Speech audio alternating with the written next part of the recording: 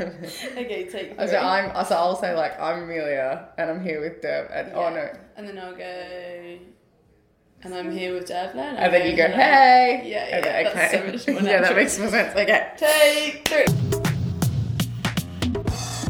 Welcome back to the Design Studio podcast. I'm Amelia and I'm here today with Derbla. Hello. And today's episode is a recap of an event we hosted for International Women's Day this year on Thursday the 8th of March. So Derbla, tell us a little bit about the name of the event. So the event was called NotNotSmiling, which is a bit of a play on women being expected or asked to put a smile on their face. And I guess it's a reflection that people don't want to be interacted with in any situation based on just their gender, be it in the workplace or being catcalled or whatever. So hopefully the more that we are open and acknowledge these everyday gender stereotypes, the quicker it will change. But I guess also we just wanted to kind of celebrate the fact that sometimes people, you know, we all just want to smile and acknowledge the achievements of women in our industry, and like, why not? So there's a few meanings there, and of course we also kind of wanted it to be open to interpretation as well. So I mean, I think what was great about the evening was how much the name did actually kind of intrigue people, and loads of people actually had different reasons why it resonated with them, so it was pretty cool.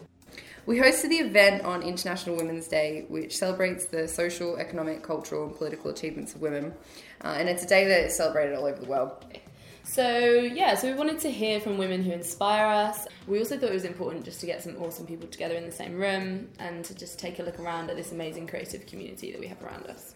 Yeah, so for the evening we had 3 speakers, art director and designer Kat Bianchini. Yeah, and Sadie Clayton, the founder and creative director of the luxury sculptural women's wear label of the same name. And finally, art director, set designer and creative director Sandy Suffield. Oh, and there was also karaoke. Enjoy.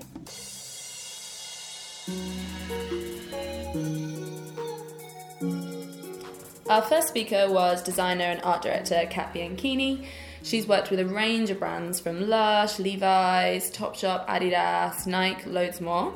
She was previously a designer at Boiler Room, and Kat was working in the design and music industry for a number of years. And after building her freelance portfolio in the evenings and at weekends, she started to get more and more demand for work from clients that she kind of never thought that she'd end up working with. And that's how Katerina Bianchini's studio was born. We're not going to play the full recorded talks now. We're just going to play the highlights from each speaker. Here's Kat reminiscing on some bad advice she's been given. I think the worst was, honestly, I got told that I was a good designer for a girl, which was horrendous. But I kind of, every time I've like kind of hit one of those walls, it has pulled me down like a lot. For like, I remember like one thing really happened and it pulled me down for about 2 weeks. Like I couldn't. It's just like I felt every time I went to the computer, I was trying to design, and I felt embarrassed. Like I actually felt embarrassed to design because I was like, oh, I'm obviously not good enough to do this. I know that sounds crazy. I never usually admit to something like that, but it really affected me. So I just think, but every time I kind of like pulled myself together and I got back and did what I did, and I decided that I was just going to ignore that advice and I was going to just keep doing what I was doing.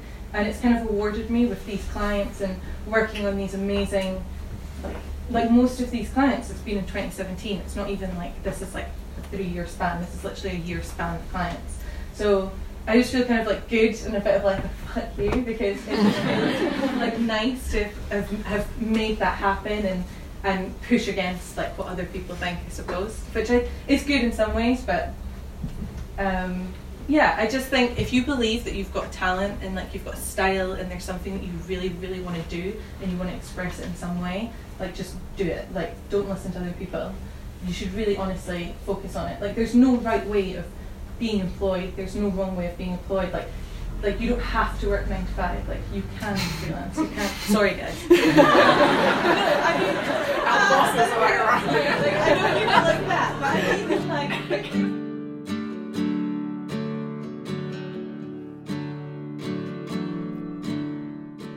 So our second speaker for the evening was Sadie Clayton. Sadie runs her own luxury sculptural women's wear label, which has been worn by the likes of Gigi Hadid, Fleur East, Ellie Goulding, and is featured in Vogue, Harper's Bazaar, Elle, Wallpaper, and loads more.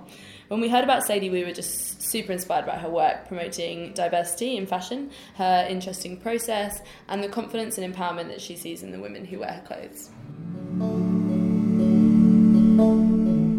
Okay, so now you know my background, so you know that I'm from Yorkshire, and I always kind of go against the grain because I always kind of stood out.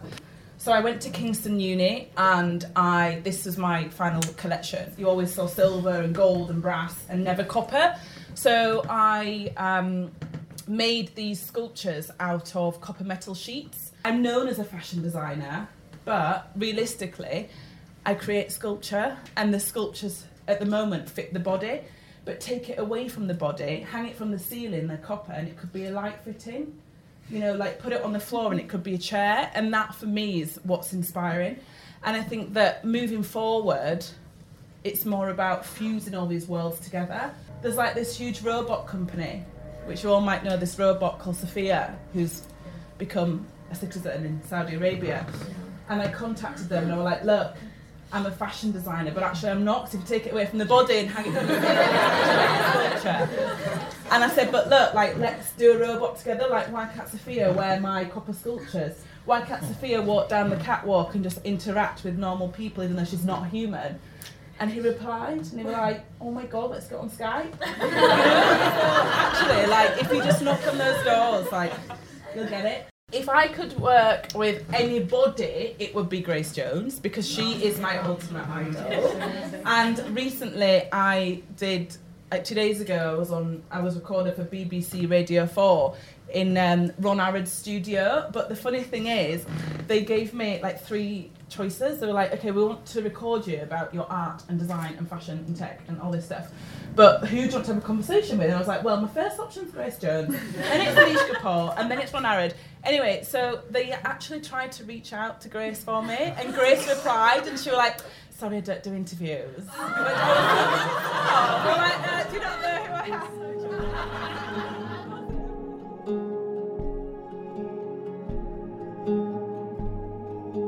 Our final speaker was Sandy Suffield. Sandy's an art director and set designer, former creative director at Wolf Ollins. She's also been a designer at Pentagram and Apple.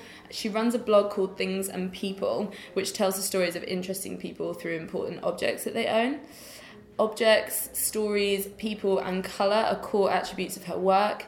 Sandy's also just an inspiring and amazing leader in terms of her experience with managing creative teams, but also just maintaining and following her own creative process throughout it all.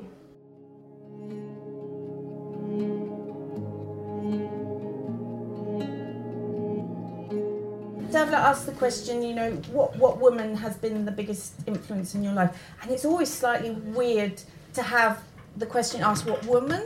Because you sort of don't make that huge differentiation in your life, particularly if you have a brilliant mum like me.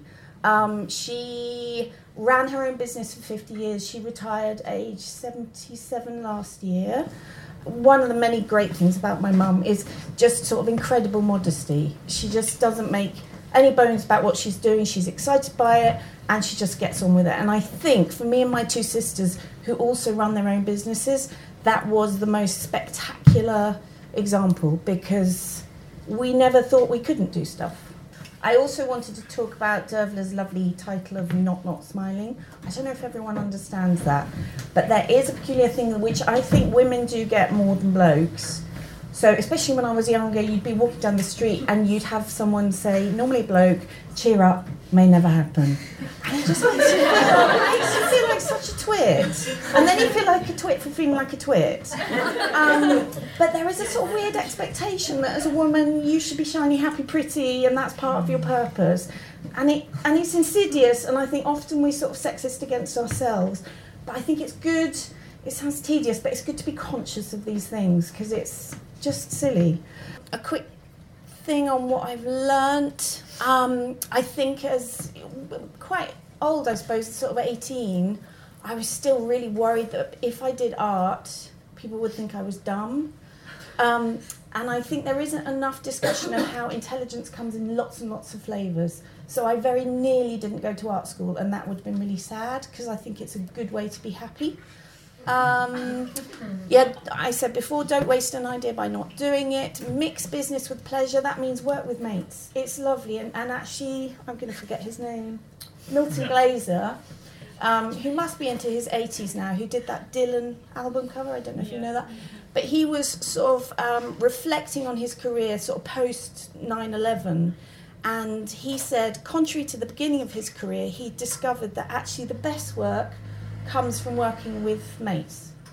And I think that's worth remembering. Be wary when you hear the word creative used as a noun. That really bugs me. I think humans are creative, and I think there's this sort of nasty pecking order that I'm a creative. You know, none of that. Thank you. That's what we all are. Everyone in the world. Cool bullshit if you see it. Not always easy, but there's a lot of it. And there is, and I think it doesn't help anyone, and it sort of obfuscates stuff for your clients. And I think a lot of our job, if you're a graphic designer, a lot of your job is about clarity, and that's a responsibility of ours. Don't take it for granted when work doesn't feel like work. You know, that is a joy that often it doesn't feel like work, so remember that. Have the courage of your convictions, so exactly what you've both said, believe in yourself and you will do good work and it'll be all right. Just keep looking, and really, really crucially, strap on some ears. It's the most important thing. Someone said that you should be using these things in proportion. You've got 2 of these and just 1 mouth, so. And be kind. That's it.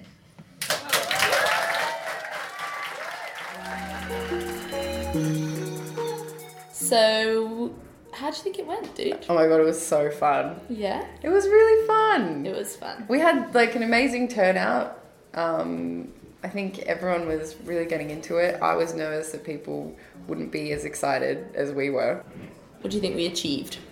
Well, I think the biggest thing for me was that we got everyone in the same room talking to each other, and everyone kind of felt like they could ask any question, and it felt really like a comfortable environment. And also I think we had a series of speakers that were all really down to earth and honest and approachable, which is sometimes kind of hard to get when you go to a talk. You know, sometimes it feels a little bit like staged or forced.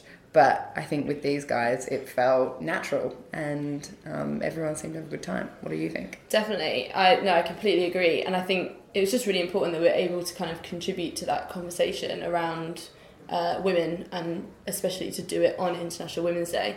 So, I mean, I think like we can all acknowledge that there's still a lot yet to be done for women in the workplace, and that is kind of, it's going to take a lot of hard work from all genders at all levels to get us to the place where we should be at. Yeah. But for us to kind of have a celebration of creative women, I definitely just felt in that room on that night there was just such a surge of enthusiasm for our industry, and just like a lot of positivity around the future impact that kind of, you know, it can have in years to come, I guess.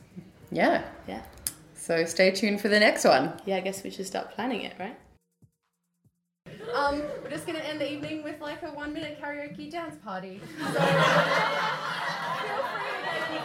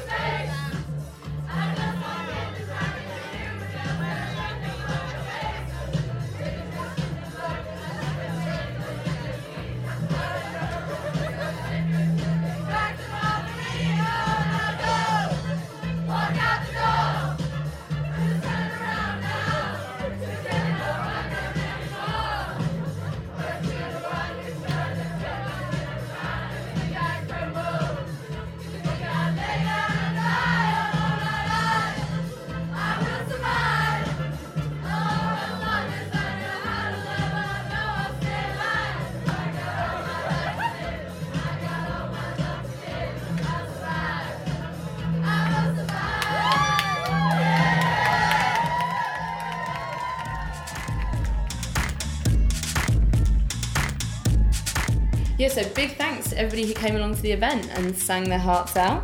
Thanks to our speakers for giving up their time to share their passion and enthusiasm with us. Thanks to the design studio team for pulling everything together, design and otherwise. And thanks to our sponsors, Old Blue Last Beer, for the delicious bevies. And thank you for listening. Yay! See you later. Bye. Bye.